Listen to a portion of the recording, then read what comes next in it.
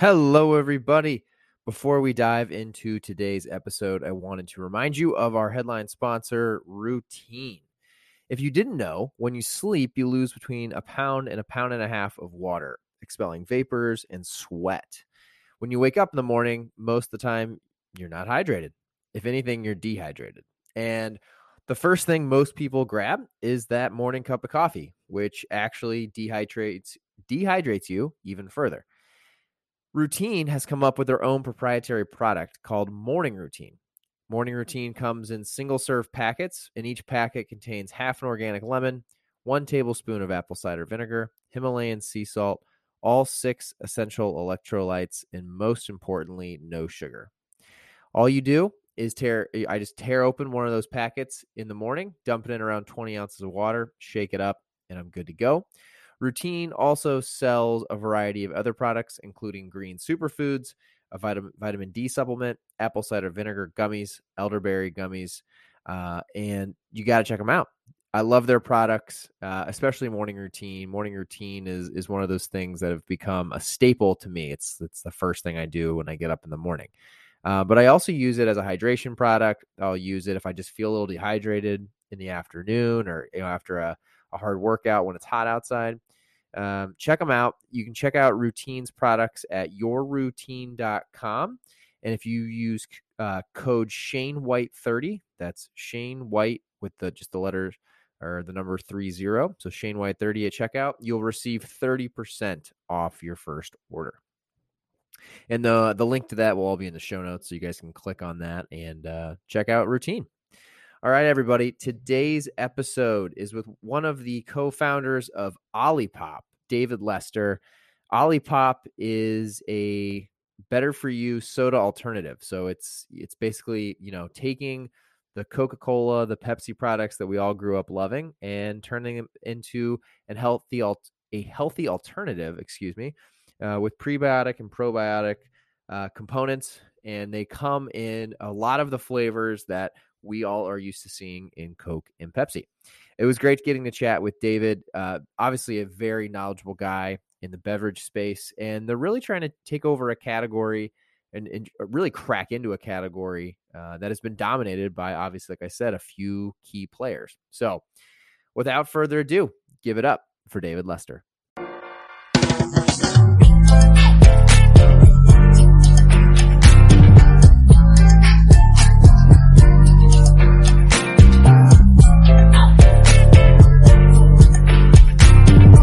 Welcome to another episode of Simply Finance with Shane White. I am pumped today to have David Lester, one of the co-founders of Olipop, on the podcast. David, welcome to the show. Thanks so much for having me. I appreciate you taking the time.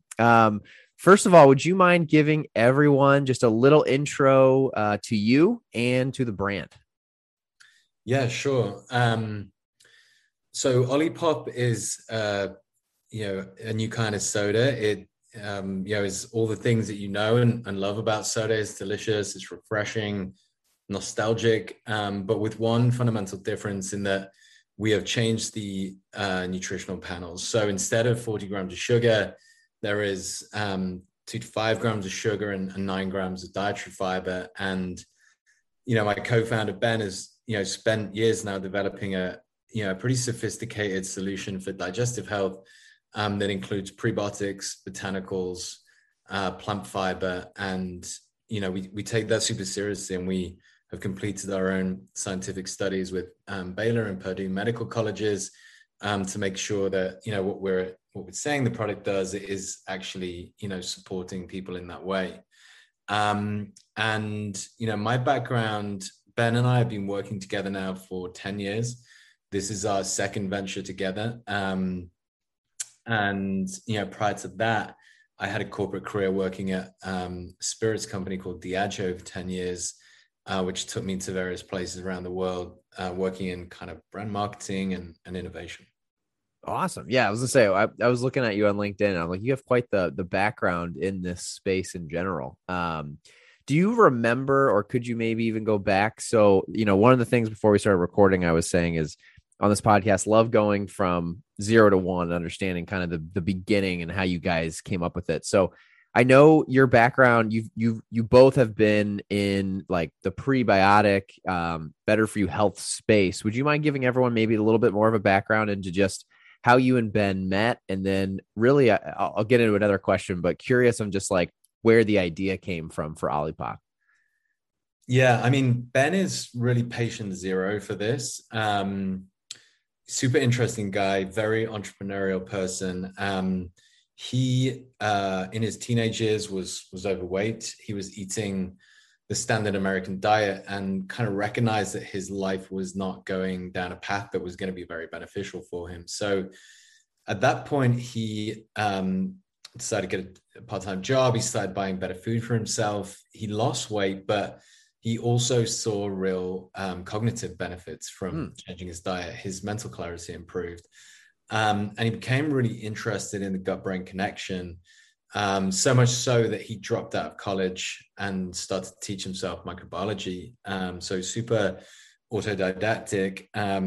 He then went on an entrepreneurial journey, starting one of the first kombucha companies, selling high nutritional supplements online for a while. He was signed to an electronic music label for a period. Oh, wow. Yeah. And then when I met him, he was working on this kind of water kefir based soda product that he had, just kind of worked to stabilize the water kefir.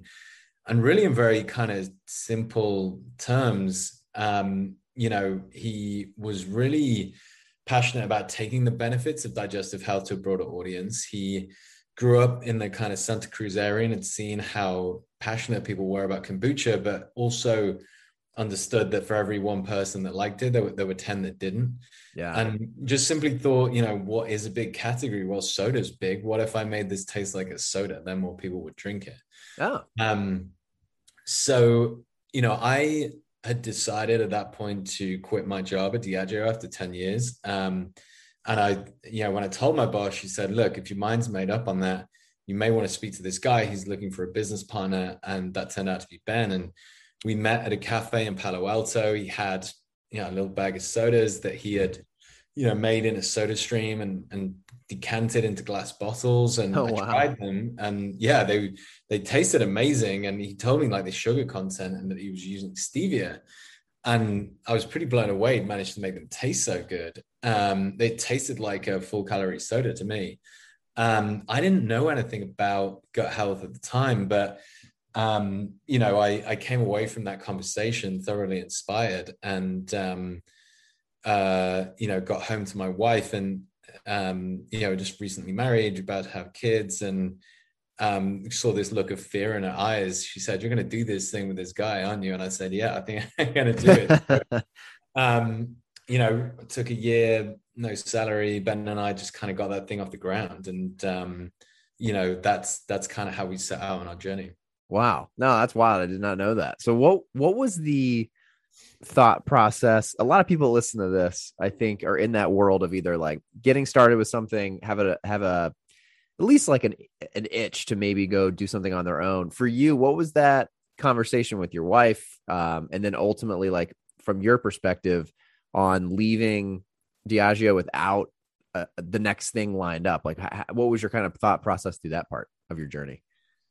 Yeah, it's a great question. I mean, for context, at the time I was 31, I think, about 31. So yeah, I think it's important, like where you are at in your career. And, I really enjoyed my time at Diageo. I thought it was a great company. But I was kind of getting frustrated with the bureaucracy of a large business. Sure. And I just didn't feel like I had meaning in what I was doing. I grew up in a pretty working class area in the northwest of England. And, my mom was a school teacher. My dad worked for the local council, and I saw them having really material impact on people's lives. And, it was fun. The job I had, it took me from London, Sydney to Sao Paulo, to work in those different cities. But, I just wanted to find some more meaning in what I was doing. And so I don't think I really knew what I wanted to do more than I knew what I didn't want to do. And, there's probably a large part of naivety in that. Looking back, I really had no idea what I was doing. And um, yeah, I think you've got to need to do it in a way if you're going to, because, particularly if you got a good corporate job, there's a lot of benefits to that. I mean, it was a great Yeah. place to work, great structure. Candidly, a lot of startups are not very good places to work. I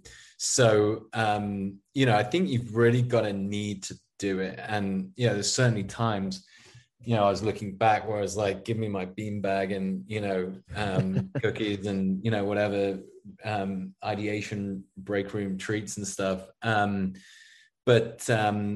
just kind of like push through I'd say venture number one, which was 3 years, super stressful, not very fun at all. We then had 2 years in between, which was kind of self-reflection, personal growth, reformulation, thinking through the idea, and then another whatever year or so, just kind of like dragging something into existence again. And it was only at that point, really, I would say I could honestly say I started to enjoy the experience. It's not a kind of decision to be taken lightly. If it's your first venture, you're really not going to be able to understand what it's like. You just got to want to dive in and be ready to kind of loosen your screws and, learn some stuff and, be open to that at whatever point in your life you're in. Yeah, no, that makes sense. You kind of just dove in and you figured it out. That makes a ton of sense. So when you kind of hit on it, but the other venture you're talking about, is that OBO prebiotic soda? So is that like the pre Olipop venture you guys were working on together? Exactly. Yeah, it really was like a version 1.0.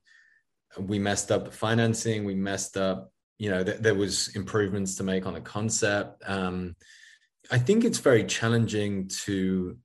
There's so much to learn being founding a business, starting a business. And I'm really in awe of people that do it for the first time and make a success out of it, because in my mind, there's almost just too much stuff to learn in one go. Like, you can't absorb that much information. You're going to make mistakes. And then those mistakes start to compound over time. And then you find yourself in a real pickle. So, I think it's no surprise that like venture 2 or 3 is often the one that kind of really, really clicks for people. Yeah, no, I mean, that makes sense a ton. What was it like, shutting down the first one, learning your lessons? Because I think it's interesting to hear that, right? Especially for people listening.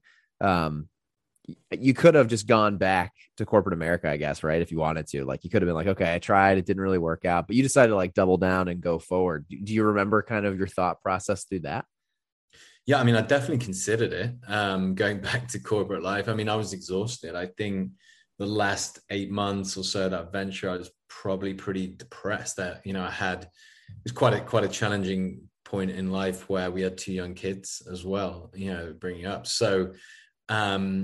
Yeah, it was definitely a strong consideration. But I think there was a number of factors for me. I kind of considered going back to that job and realized that I really couldn't get motivated to do it again. Particularly as I got a bit of rest and, sort of got my energy and back and things. Ben and I were really passionate about the mission that we were going after. Like, it felt good to be pursuing that. And so, you kind of start to contextualize that this is just part of the journey. It's not the end of it. It's like, this was, turned out to be a kind of like necessary step, in the process to get to where we are now. And and then, kind of proving to myself that I could do it. I think I felt like there was, I'd done myself a disservice the first time around, and I can do better than that. And so, I was like, okay, let's go and prove that you can. Yeah, no, that makes sense too. So when you decide to go forward, you're gonna like rebrand, bring this next venture to life. You guys were tweaking the product behind the scenes. Do you remember then? What was it like going 0 to 1 with that venture? So like I'm sure like going through a rebrand and reformulating and bringing another product to market. What was it like kind of the second time coming to life with a product? Yeah, we essentially just started from scratch. We start everything from the product and from the the kind of human need, if you like. So, Okay. it's one of the reasons I love working with Ben is because, I mean, this is a guy that wakes up in a cold sweat in the middle of the night, wondering about what's the meaning of life, So, Okay. Yeah. he's a very driven person and thinks very deeply and purposefully about how he is spending his time and what he's doing in life. And I really respect that. And so, as we looked at it, we were like, okay, well, our goal is still the same. Like, we need to make a fundamental dent in, people's digestive health and nutrition. And what was interesting is a number of the connections that we had from our OV days, leading nutritionists, microbiologists, were really switching their focus from probiotics to prebiotics and fiber as a way of modulating for optimal digestive health. So, people like Justin Sonnenberg out at Stanford, studying hunter-gatherer tribes, some of which still exist today in parts of Asia and Africa, consuming a diet that we typically would have consumed for hundreds of thousands of years. And, studies were really interesting, and they revealed kind of two major differences in the diet. One, the quantity of fiber that hunter-gatherer consumes, around 200 grams a day versus our 15 on average in the West. And nutrient diversity. A hunter-gatherer would consume about 1,400 different types of food in a year. We get 200 if we're lucky. And Wow. intuitively, that makes sense. We've got this heavily hybridized food system, consumer packaged goods that are made from, primarily 4 ingredients with a bunch of flavoring, So that kind of started us off on that path. Ben actually went to Japan for a while to kind of think about things and study a little further. All the while I'm kind of looking at the market and seeing, how we would wrap this thing and bring it to life, and how we would sort of, say we tested, we experienced some success first time around with the product. It wasn't like a total failure. The product itself was pretty successful in the market. It was just kind of the infrastructure around it. So Ben then started formulating, and I actually ended up running, I think, like 20 consumer groups myself, just throughout California, just friendship groups, whatever we could scrap together through friends of friends. Super insightful. Actually, those research groups led us to completely redesign our packaging a month or so before launch. Just because we felt like we could see the original pack design that we had, that we'd raised our seed convertible of, wasn't working the way that we wanted it to. And, from there, it's just kind of like test and learn. We go into 40 stores in Northern California, and then Erewhon wants to pick us up. And so we start, putting some volume through Erewhon, and then Whole Foods takes notice in Northern California, and, just kind of things built from there. Got it. Well, hey, those are some good retailers to get some attention from early on. That's awesome. Yeah, no, that's really cool. And I think it's interesting to hear that you guys were still, I guess, for lack of better words, you were patient and you were trying to come to market with like a true need. And for everyone listening, I think the one thing I probably skipped over was, would you mind? So explain to everyone, it's a prebiotic, probiotic, low sugar. It's really a soda, right? I mean, do you guys sell it, or I guess market it as a soda, or what do you guys market it as to consumers? Yeah, we market it as a new kind of soda because people have a perception of soda right now, which is it's cheap and sugary and a cheap sugary fizzy drink. And so we're kind of redefining people's expectations of it. Say, look, it's a lot of the things that you imagine, which is delicious, nostalgic, refreshing, fun. But instead of harming your health, this is actually going to support it. And so that's a major shift, and I think sort of one of the lessons from my Diageo days was around, only breaking one rule, but break it really hard.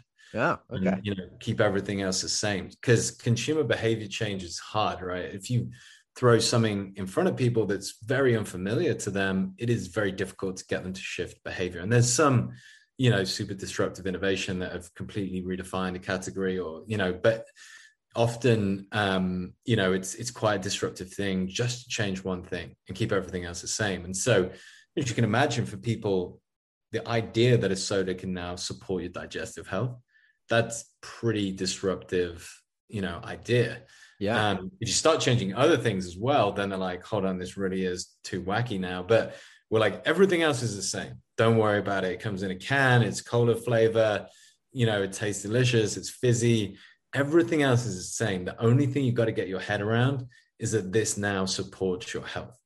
So yeah, I think that's, kind of key aspect to the design of the concept. Yeah, no, it's been cool because as I was doing my own research, like obviously, like this is a LaCroix. If everyone's watching, I feel like that space has become so crowded with so many brands that are trying to do, for lack of better words, again, like a copycat of what a LaCroix is. When I was realizing you guys are doing like actual like Coke flavor, like soda pop flavors, I'm like, oh, that's ingenious because that really is like probably the biggest missing piece in my mind in that category is like a better for you version of that. Which you guys are obviously hitting right on the head. So that's exciting. And I've even seen some pictures too. I think you guys shared some on social where it's like, Pepsi or Coke and you guys are right below them in some sets in retail, which I thought that's gotta be great placement for you guys. It's like an aha moment for consumers, I'm sure. Yeah. I mean, typically we're ranged in the kombucha section and what we're now reframing as digestive health, because that's what it's changing to. So as kombucha kind of, and to your earlier point around sparkling water as well, soda is like a $40 billion category. Sparkling water is about 4 billion and kombucha is about 1 billion. So, the opportunity is huge in soda, and really, we look at Olipop as kind of a Trojan horse style product. You just, switch out the kind of poison for the antidote, essentially. Yeah. But, everything else stays the same. Very nefarious category, soda, but ubiquitous nonetheless. And, 97% household penetration or something. So if you're looking for market opportunity, if you're looking for addressable market, soda is one of the best categories to be in, provided you can successfully execute against the idea of a soda replacement, which, is a lot easier said than done. I don't think the idea of, a better for you soda is necessarily that groundbreaking, but, it's how you execute it. Are you able to formulate that? Ben does all the formulation for our products, hundreds of experimentation, hours of experimentation on each formula that we launch. So that's critical because, if the taste doesn't back up the promise, then, we wouldn't be where we are now.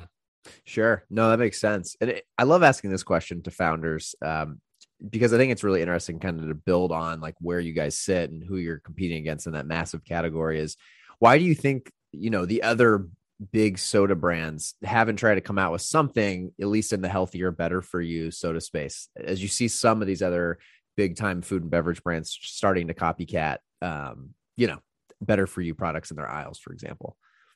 Yeah, I think they have to a degree. You see them coming out with, Stevia Sweetened Coke and, other products.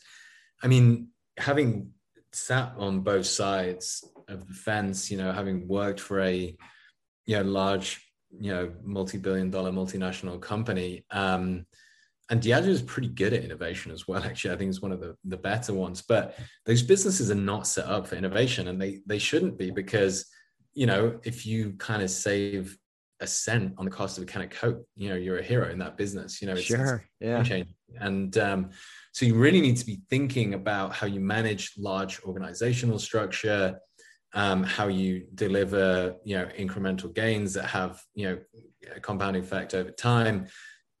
Startup mindset is completely different. It's around, failing and learning from it, growth mindset, trying things, less structured environment. So they're just fundamentally at odds. And I think, it's an unrealistic expectation to, for large businesses to be able to really disrupt markets and disrupt themselves, particularly, a business like Coke. Coca-Cola is such a big part of what they do, and their revenue, a little different to Pepsi, but, so it's, anything you stick in that system is going to be tiny in comparison. Even at Diageo, the focus brands, you're looking at kind of Johnny Walker, Smirnoff, Guinness, and then everything else follows a distant second after that. Sure. I worked on some big brands, like I worked on Gordon's Gin, the biggest gin brand in the world, but you struggle to get focus within that portfolio just because it's not, it's not shifting the dial in the same way that, selling 1% more Johnny Walker is going to do or something. So, I think, there's a place for both in the market. I don't think many of the people working in our business now would be very good in a $1 billion company, myself included. It's just sort of different stages of the life cycle. Yeah. Okay. Yeah, that makes sense. And I would have to agree from the stories I've heard that makes a ton of sense. It's like moving a big ship around.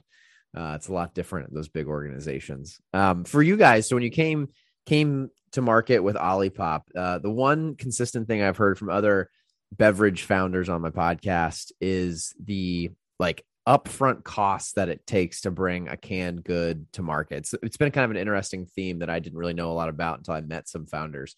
What was that like for you guys? Like, you're doing all this research and R&D, and then to bring a canned good to market, it just seems like most brands, if you want to get into that space, you really have to either have a lot of bootstrap funding or really go raise capital pretty early. Was that something you guys dealt with as well, just trying to scale that part of the business and, buy inventory?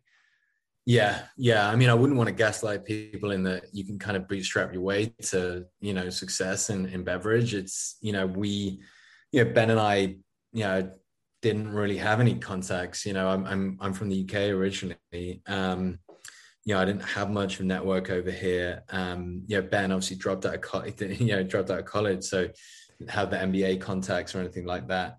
We don't have family wealth or anything. So, if you're in that position, it does take a bit of cash. And we started with a $500,000 convertible note, which was raised off.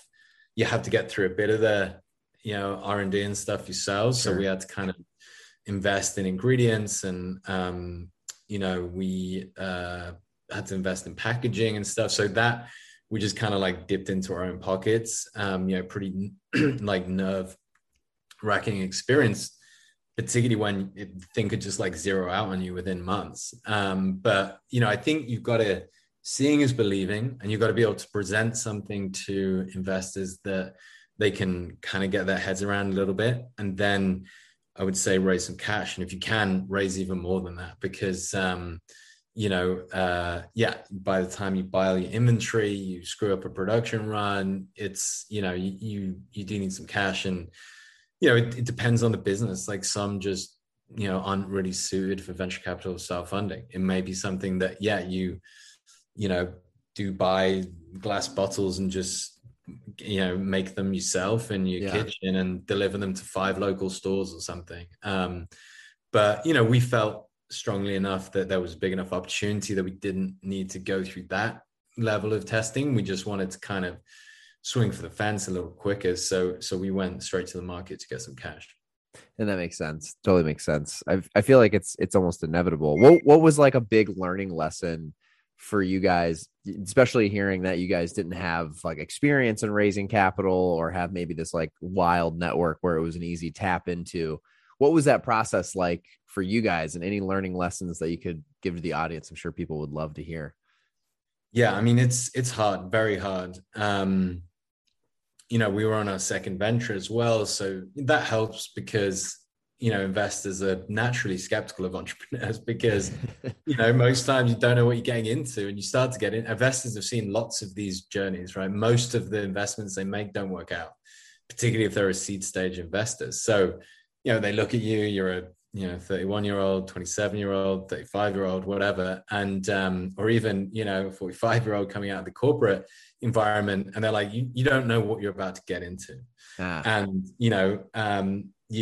can you handle it, and are you going to want to push through when things are really challenging? So, seeing that we had got whacked around the head for 3 years and we're back again, investors were like, okay, clearly these guys do have some appetite for this thing. They're not going to just tap out through, they're not naive anymore. There's some battle scars there. So, that is certainly useful. I think that first check you raise is the hardest you will ever raise. And, there's nothing rational about it. So, I was chatting to an entrepreneur earlier today and giving him some advice around this as well. But, I mean, this is just sort of my opinion. So, and it could be wrong, like all of my opinions, but I'll say it nonetheless. The sort of textbook way of raising seed financing of like put your business plan together, and like your business plan is pretty BS at that point, because you could put together a 5-year plan that shows you're going to get to like $100 million, but you haven't even made a bottle of the stuff yet. So I mean, you can theoretically put in there whatever number you want, and any investor who's savvy enough will realize that it's just entirely made up numbers. And so all you're demonstrating is like, how good are you at putting together a fictional P&L, which only has so much value when the rubber hits the road. So I think often you need to do some honest kind of introspection around, like, does this product need to exist? And does it serve humanity in some way? Like, does it serve a purpose? I think it's dangerous just to kind of be chasing trends. But it can work out if you're in a market that, there's sort of plenty of competitors come into our space that have been quite successful. If you find a kind of concept that's working properly. But I think, the entrepreneurs I really admire are the ones that look at like what, human problems need to be solved, and they just feel very passionate about that. And so it helps you on the pivot as well, because you might find that, the problem you're trying to solve for, you think it's a beverage, but it actually turns out to be an app, and you kind of learn that as you go through it. So if you're kind of focused on something like we were just like, look, we think this is really important to change the way people's nutrition and their digestive health. So we're gonna just keep going at this. Like, it's gonna, when we get knocked down, we'll kind of get back up again, because we're sort of pursuing a broader aim. And I think investors pick up on that stuff as well, and if you do clearly believe in what you're doing, you have a healthy skepticism and realism about the difficulty and the challenges ahead. And I think if you have, some kind of outsized competitive advantage, so whatever that might be, and I think often it depends on the entrepreneurial team. In our case, Ben is a very skilled formulator, and I had done 10 years prior at a major multinational in marketing. So, investors are going to think, well, the product's probably going to taste pretty good, or it can taste it is, and that's kind of credible why that is competitive advantage. And then, this other guy is probably going to be able to convince people to, wrap it in a way that convinces people to buy into it. And so you just need something, whether it's finance or, lean in. I see entrepreneurs getting stuck on trying to be good at everything, and you really don't need to be. You need to be like, I'd call it like a C+ or D sometimes. A lot of things, like basically just not literally going off the rails, and then be a star at just one thing. Like, you might have a real skill for TikTok. And so when investors looking at it and it's like, why this one and not the other one? Well, these guys have an ability to, and an understanding of TikTok that is going to allow them to kind of scale this thing in a way that others wouldn't be able to. So, I think it is very hard, that first check. And I think, you can help yourself with a lot of introspection and, being authentic with investors as well. And, you will attract the best investors if you approach it in that way. That is some great advice. I think some advice that we've not gotten on here before. So thanks for that. That's fantastic. So you guys, you go through the raise, you're raising money in the background. You're trying to get this off the ground. What were some of the like early distribution points that you guys were able to get early on? Well, first was just, 40 stores in Northern California. We managed to convince the distributor to distribute us in Northern California. And so, that was it. It's hard, that as well, because chicken and egg, the distributors like, I don't know, I'm not sure I want to take a gamble on these guys. They haven't got any stores yet. So, it's hard. And then, sales hire is kind of critical at that point to ensure that if you get 40 stores or 10 stores or 5 stores, like you better make sure that they work. Sure. Oh yeah. Because, you know, your success will be dictated by the velocity in the stores that you're in, and everything gets extrapolated from there. So if you're selling, you know, I don't know, 100 units a week in per store in 40 stores in Northern California, that's going to get people excited because they're going to extrapolate that number and think maybe they could sell 100 units in, or even 50 units in like 5,000 stores. And that's interesting. You know, if you're doing 2 units a week and you're saying, well, you know, it's because we don't have sampling and this and that, and there's, you know, a bunch of reasons why it's not working. You know, it's probably not going to fly because, you know, part of often what investors are looking for as well, what retailers are looking for is like, can you make it happen even under difficult circumstances? You just have to find a way. You know, it's it's kind of a bruising experience, you know, startup in that way. There's no excuses. Like you can have excuses, but it's not very useful to you. Just the net outcome is your business, you know, dies.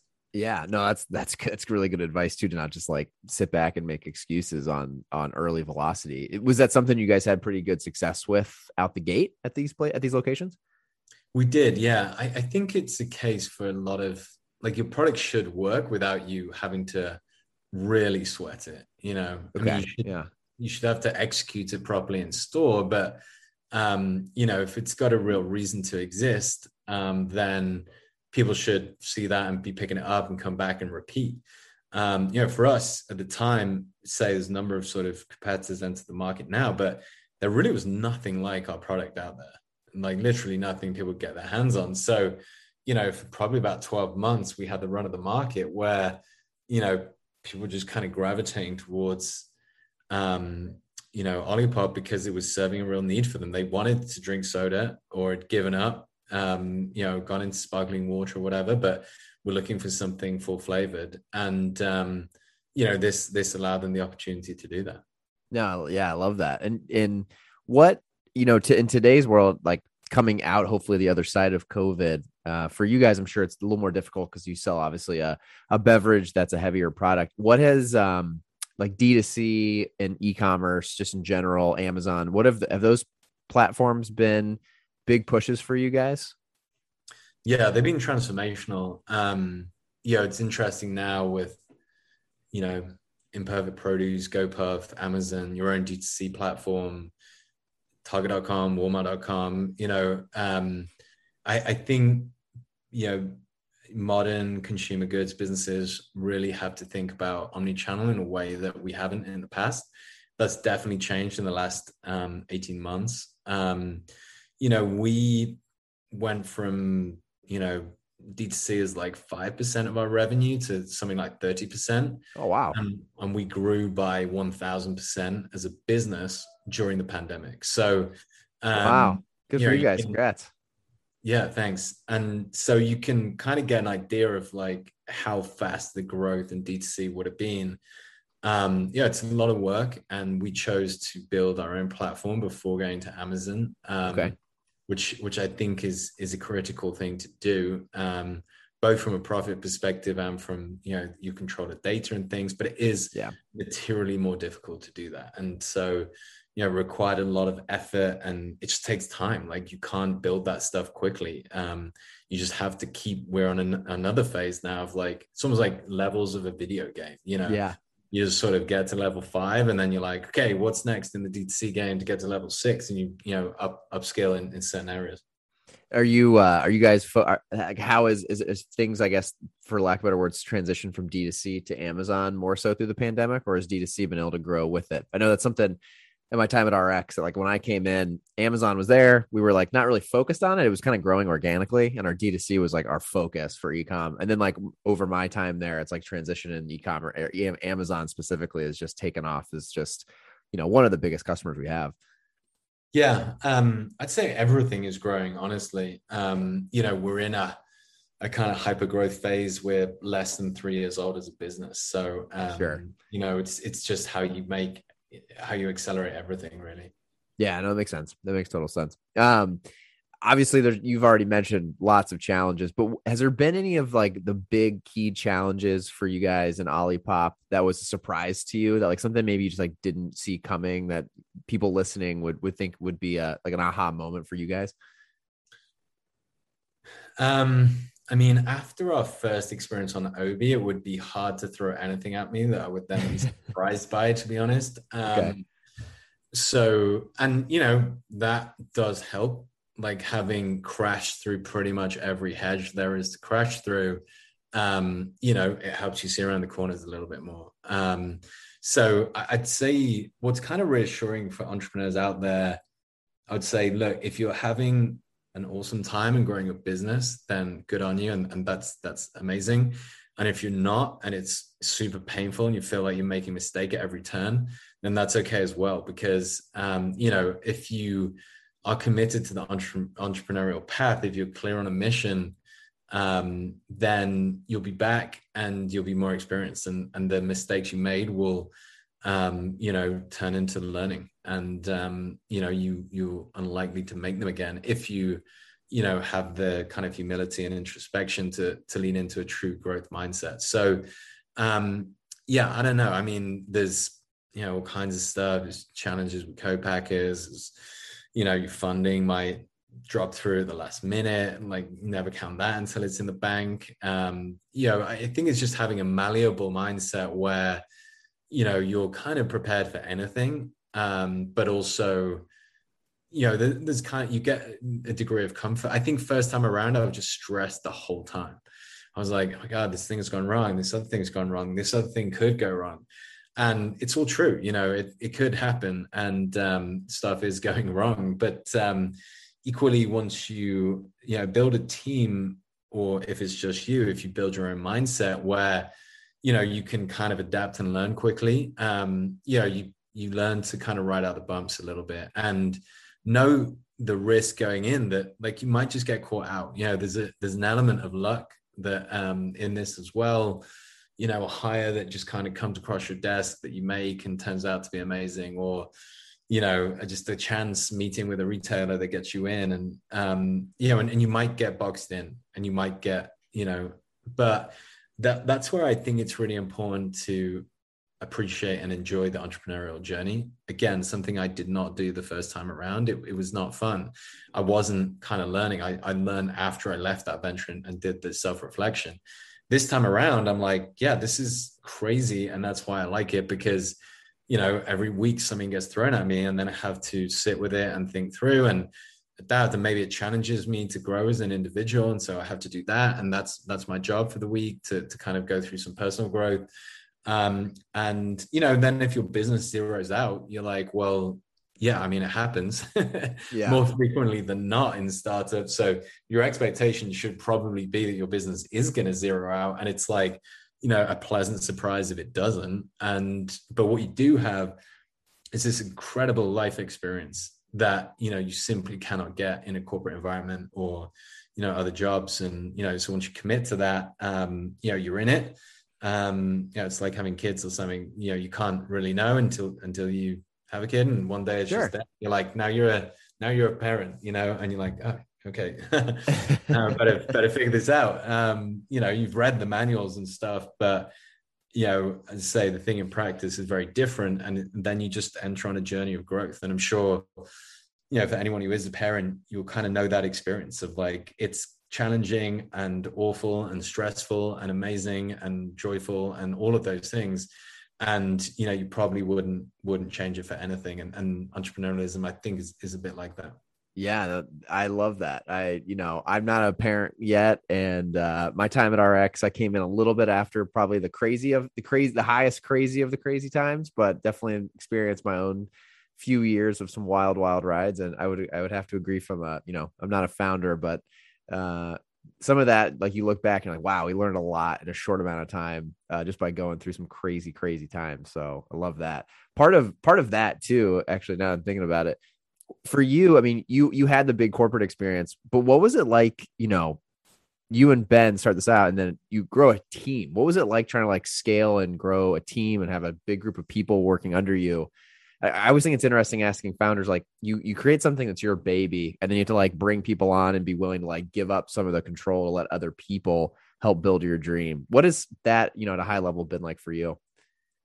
Yeah, I mean, it's the entrepreneurial mindset is kind of like typically highly skeptical, it's controlling, it wants to understand everything in excruciating detail, right? Like, people who are entrepreneurs, founders tend to really want to understand the way things work, have a high degree of skepticism around things. And, so that does make it challenging as you kind of bring on, new people, because it's you got to trust them. And so I think for us, how we've got around that is, we have an obnoxious hiring process, basically. So Okay. we're only getting in, if you get into this business, then we have a at least reasonable degree of trust in you, Love so it. we don't hire just for, I mean, I feel bad for people going through our interview process. I feel bad for, some people that haven't made it into our company, because, it's highly kind of imperfect process, and we put people through excruciating amount of interviews, and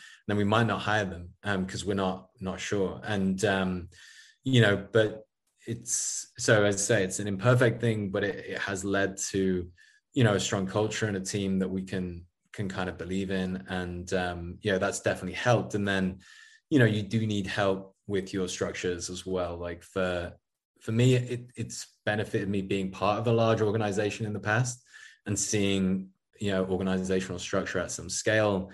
If you're a founder that hasn't, then, you definitely need help with that, because it's hard and it's complicated. So, as you get more success and resource, it's where you can start to put people around you, advisors and things that can, guide you on some of this stuff. And, that's a big part of it, just kind of listening and absorbing information, and then, translating that through your own lens.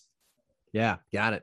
Love it. It seems like a fun adventure. I can only imagine, tough hiring practices, though, sometimes create, in my opinion, the best cultures. The best cultures I've ever been a part of. You had to make it through some intense hiring. So I get that. For Olipop specifically, like you guys are trying to make, obviously this better for you soda brand. What is, if you want to share, you don't have, if you can't share anything, that's totally fine too. But from like an innovation standpoint, what can consumers maybe expect? Are there any other categories you guys want to crack into? Is it different flavors? What are you guys trying to, over the next 1 to 3 years really attack next? Definitely new flavors. I think the innovation is really hard. And so if you are trying to go across categories as a small business, like I remember trying to do it at Diageo with the resource that we had, and kind of push brands into different segments. It's hard. I think often people overestimate the equity that they have in their brand. Nike has a bit of equity. A handful of other brands do, but there's not that many. So Sure. even if you're like a 250 million revenue brand, which feels massive in our startup space, you probably don't have that much brand equity at that point. So, you think you can kind of stretch into other categories and people will follow you because they're following your brand. Probably what they're more tied to is product and the specific problem that you have solved for in that category. And so, you start layering on organizational complexity and supply chain, and maybe your sales guys now need to go and call on 2 different buyers. So you split their time, and your field sales guys have to go and do different things. Your marketing effort, you're trying to figure out your brand architecture within your brand. Like, how do we promote all of these things? And, you see, even for Coca-Cola, the amount of iterations they've been through with Coke Zero, Diet Coke, and Coca-Cola to try and bring those 3 products under one franchise that they can market efficiently. Like, that's hard. And those products are pretty similar. Yeah. There's certain categories, I think, like a brand like Banza has done this really well, that are more commoditized, where you can, sort of go across a bunch of staples. But for us, beverage soda is not a commoditized product. It's something you carry around in your hand.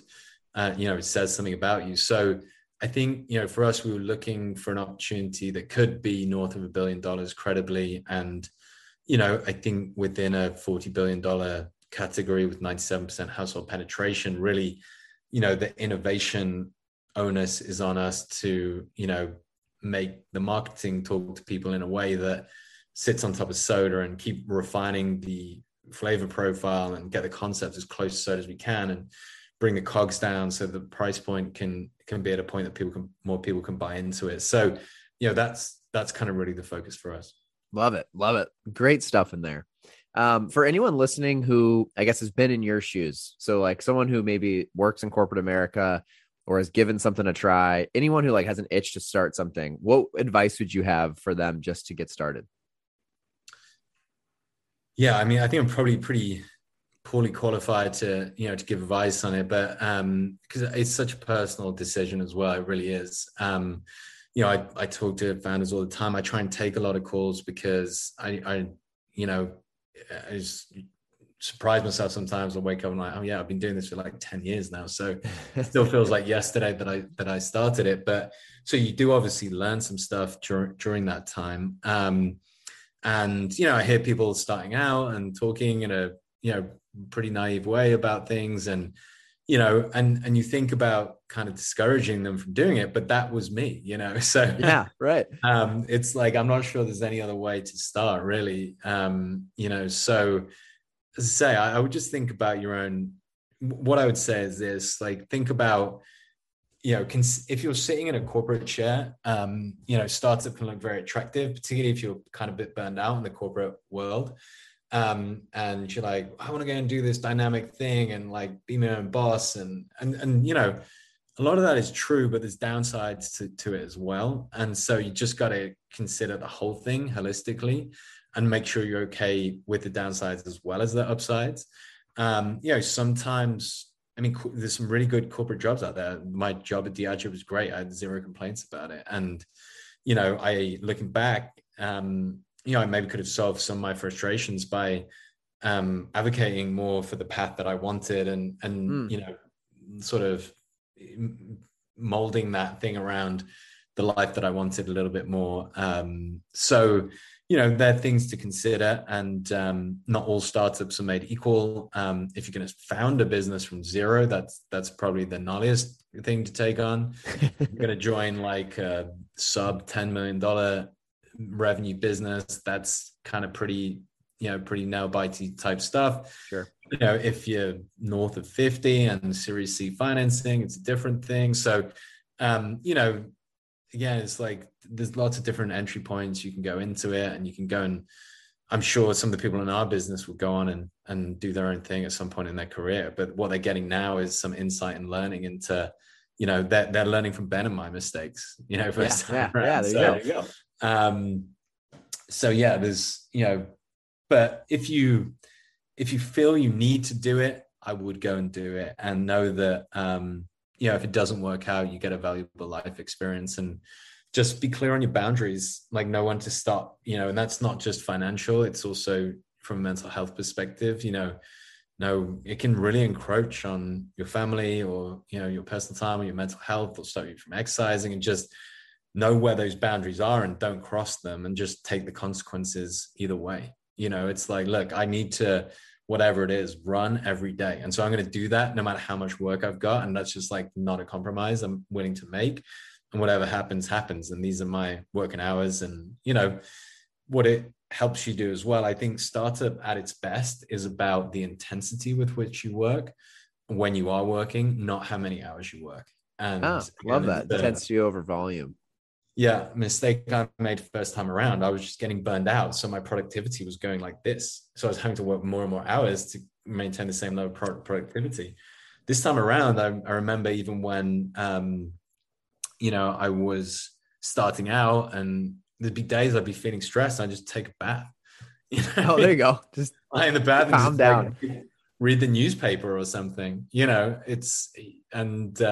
would kind of, or you go for a run, and you just bring yourself back down to a level you can think properly again, and then work with intensity. Like work 1 hour with intensity rather than 4 hours where you just sat at your computer freaking out, staring at the screen.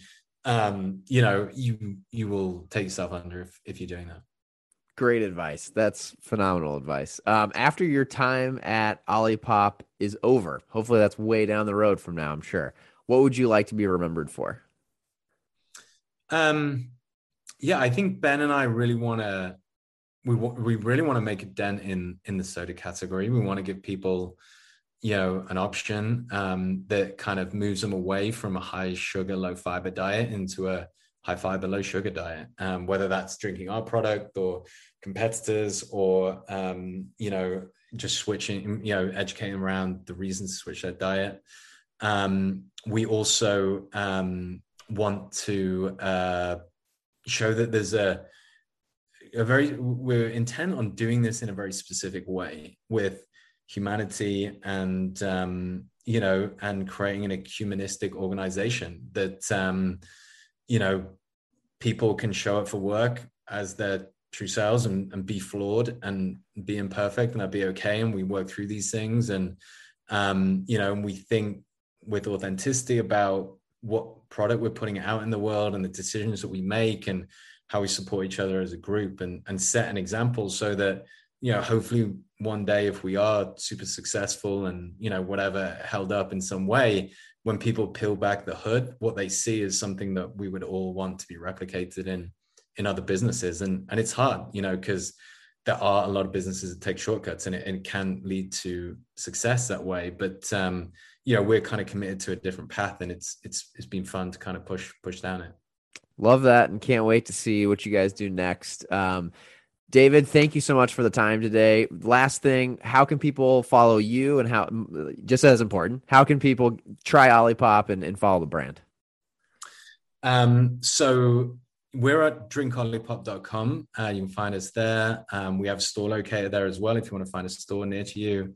We are most active on Instagram. You can also, if you're listening and want to follow our kind of business journey, we post a lot on LinkedIn as a company, as individuals. Follow various people on our team on LinkedIn, and we try and put useful information out for the community there as well. Love it. Love it. Thank you. I will add all those links to the show notes so everyone can find it. And David, again, thank you so much for the time. It was great to get to meet you and learn more about Olipop. Awesome. Thank you so much, Frank. Appreciate it. Have a good one.